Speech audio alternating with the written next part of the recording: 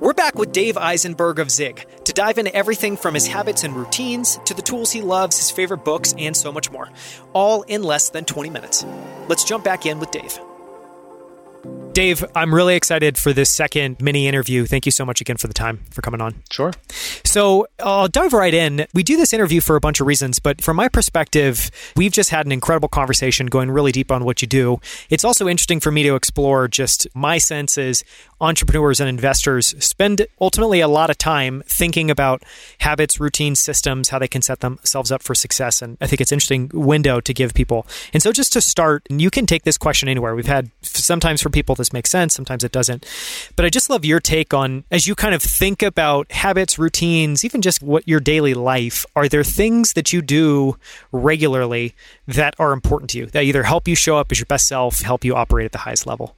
I'm interestingly not a creature of habit. There is one habit that I was able to identify that is a daily habit for me, and it's the most important thing in my day, which is every day I start with, we now have 3 kids, but my 2 daughters, we get up and we'll do a mix of stuff. We'll do magnetiles, we'll read books, if we're not too loud, we'll play music, something like that. And then every day I try to be home like precisely at 6, and then we'll do dinner. And we have a routine, which I think starts at the beginning and ends of the day. And there are days like I really wish, during COVID, actually, I saw a lot of like the middle of the day stuff, which was an interesting art of like how to balance a full workday with being at home. But I think that my main habit is that while my kids are young, at least, just making sure that I've got a few hours in the morning and a few hours before it's too late. And I think there's been a lot of work stuff that I've missed as a result of doing that. And it's a conscious trade-off. And there have been moments where I think I've wanted to go to certain events that just fall in there. But it's a habit that I think keeps me grounded, keeps a really good dynamic between me and my wife. And I think it's the most important like daily thing that I do.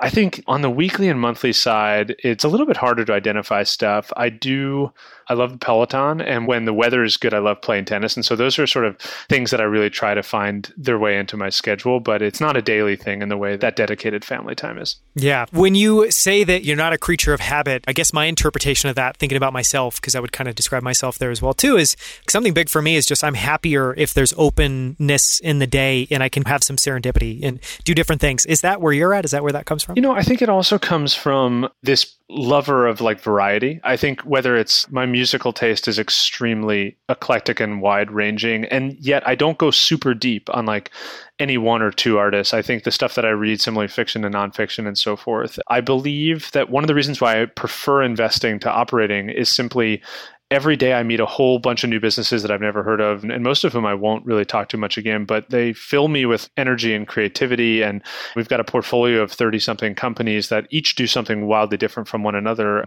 When I was a CEO of one company, like that's the one thing you obsess about every day. And ultimately, I think I realized I prefer liking different cuisines rather than, doing the same thing every day. And so I totally understand people who are the complete opposite. But for me, the variety is where I derive my energy from. Mm-hmm. Yeah, I'm right there with you.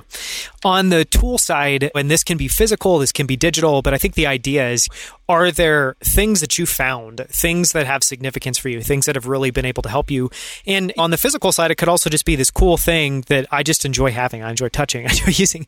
But is there anything on the tool side that's interesting for you that's worth sharing? I love Twitter. I always have. I find that it's a way for me to interact with people that I deeply admire and respect, who I may not know very well. On the tool side, I have really come to appreciate and respect this very premium email app that I use called Superhuman, where I have a few different email addresses. Like I'm overwhelmed with email, and this thing like helps keep me sane in terms of filtering and keeping it all steady. So on the digital side, those are probably like my go-to, use them all day long. A physical side, I guess I fell in love with Peloton a few years ago and like probably do it 3 to 4 times a week. And that, I think, as both a community, as a functional way to stay in shape, is something that I love. And yeah, that's probably it. Moving on, a question I always love asking people is, what is their superpower? And I think for you, I don't know, I could take a few guesses just depending on our conversation, but what do you think your superpower has been over time? Or where do you feel like you're just really strong? And where do you need to complement? So I thought about this a little bit. I think in another life, I could have been a very effective executive recruiter. Like I really enjoy hearing the personal career narrative, the things that people are looking to solve next, or if they're just like looking to really deploy the skills that they've already accumulated. Like, what is a place where they can get placed? And I think it's helpful that in venture, you do a lot of recruiting. You recruit a lot of executive talent. Oftentimes, you're placing senior management talent, or board directors has become a thing now where I'm trying to build a network of underrepresented folks to place on boards. And I think that's been something that I really enjoy doing and I get a lot of energy from. I love networking, and it's always been something that I think I've not been afraid of and sort of have had just a positive experience with. I know there are plenty of people who have the opposite for, and there's a ton of things that I'm weak at, but I think probably a superpower would be understanding how to place people with companies, and then also how to make perhaps some non-obvious like introductions about putting people together where I think there will be a mutual exchange of ideas, where it may not be immediately evident to either one of them why I've done it, but then with a little bit of prodding, there's a spark of something there. Yeah, I love that. On the flip side, what do you struggle with? What have you struggled with? And how have you worked on that over time? And, just really quickly, I think it'd be interesting to touch on how you went about selecting co-founder your partner at Zigg and how you thought about that relationship. Yeah.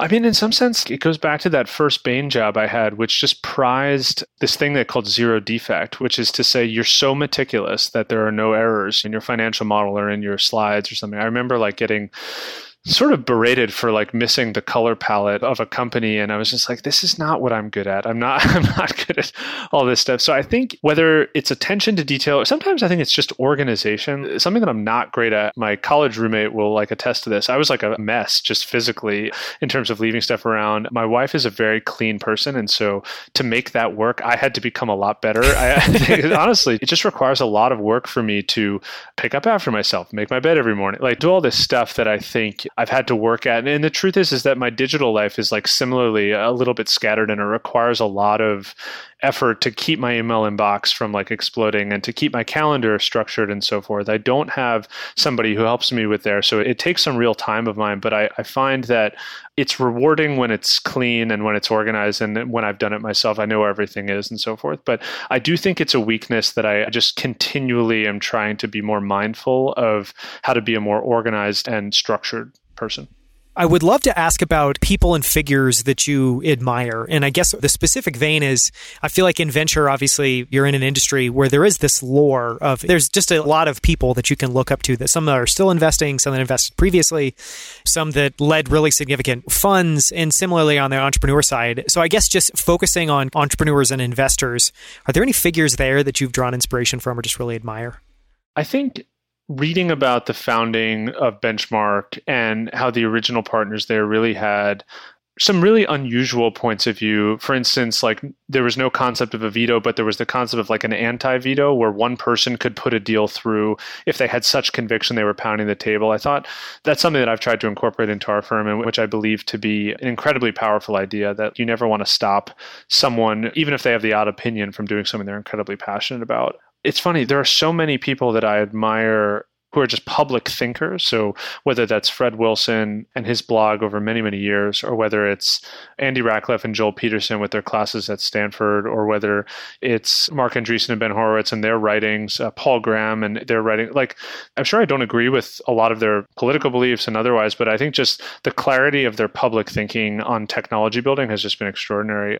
Outside of entrepreneurship and technology, a person I deeply admire is Winston Churchill. I just finished a book called The Splendid and the Vile, which was an extraordinary account of the early years of World War II before America came in, and how he just had this level of moral clarity that I think held the Germans at bay. And as someone whose family was like deeply impacted by World War II in a negative way, I think I just have this incredible admiration for that level of heroism and also just belief and courage. Those are just qualities that I'm glad I don't have to practice in a way like that. But I think just remembering that so many other people have done such things that have enabled us to live in the world we live in today is quite helpful for me. Yeah, absolutely. I've not heard of that book. We'll link it up in the show notes. It sounds great. I guess similarly on that tangent, do you have favorite books? And this can be in any vein, any direction.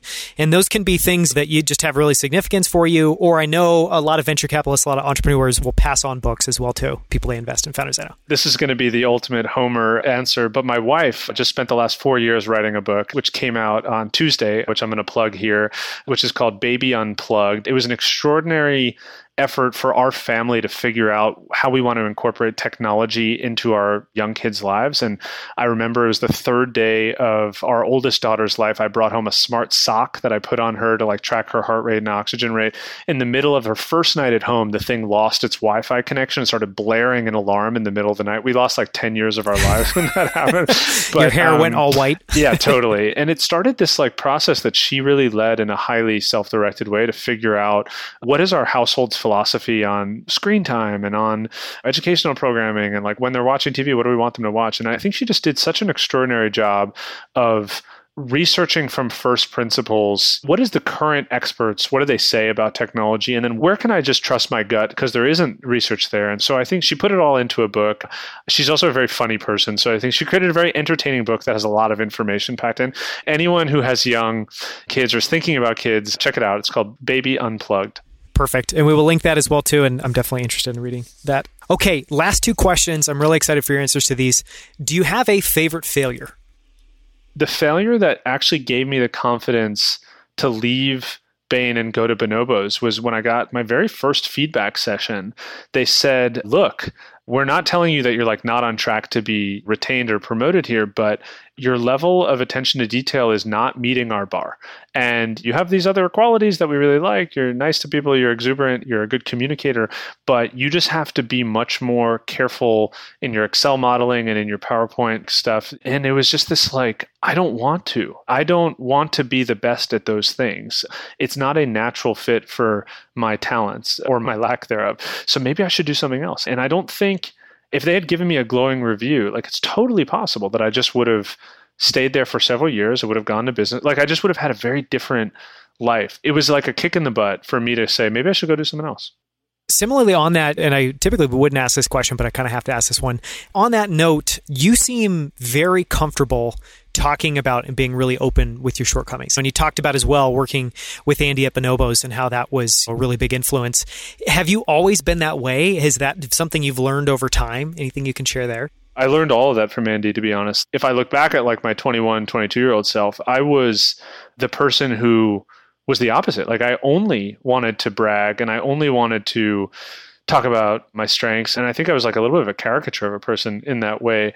And I remember him sitting me down and he's like, you're not building any empathy here. Like you're not growing as a person. By the way, you're not as awesome as these things as you think you are. He just talked to me like that. And it was so shocking, but it was so helpful. And so it was one of the reasons I like remain so loyal to him is just, I think he recrafted my sense of self. And I think took me as more of like a moldable ball of clay. And in that way, that learning, I think has been something that I've tried to deliver to other people. And I think it's a mixture of love plus honesty, plus like compassion to get it right. And I haven't always gotten it right, but I do believe in direct feedback, and specifically from a good place where you want the person to improve it is one of the most helpful things you can do for someone. Yeah, it's such a generous gift when you can do it and you can communicate that in a way that's not charged and comes from this compassionate place. It's a very hard skill to develop.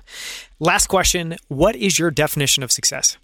I think it is finding ways to live a life that are at the intersection of things that you find really interesting, so you enjoy doing the way that you're spending your hours, with things that you're very talented at, or maybe even uniquely so, and then things that allow you to live the type of life that you want to lead. If you want that to be a very expensive life, like living in an expensive city in an expensive place, like you have to factor that in as optimization. There's a lot of people who don't want for that. And I say more power to them. The less you need, I think the happier you can be. But there's no recipe for success that is universal. Like I think everybody's on their own journey to find the overlap of that Venn diagram. And for me, it took most of my career was operating in an adjacent place to where I ultimately wanted to be. And so I think having patience to figure it out is right, but also maybe not being afraid to take some risky things. For me, jumping from a traditional career path into a highly untraditional one was the right time in my life to take that risk. I had no meaningful liabilities at the time. Like it was just a time and I could do it. And I was lucky that it paid off. But I think creating space in your life where you can take some risk in case you want to do something that is not a sure path is something that might lead to success. Any advice for someone that is at that intersection right now, where they see something that's exciting, they want to take that leap, but they're maybe having a hard time mustering the courage? Any advice you'd give them?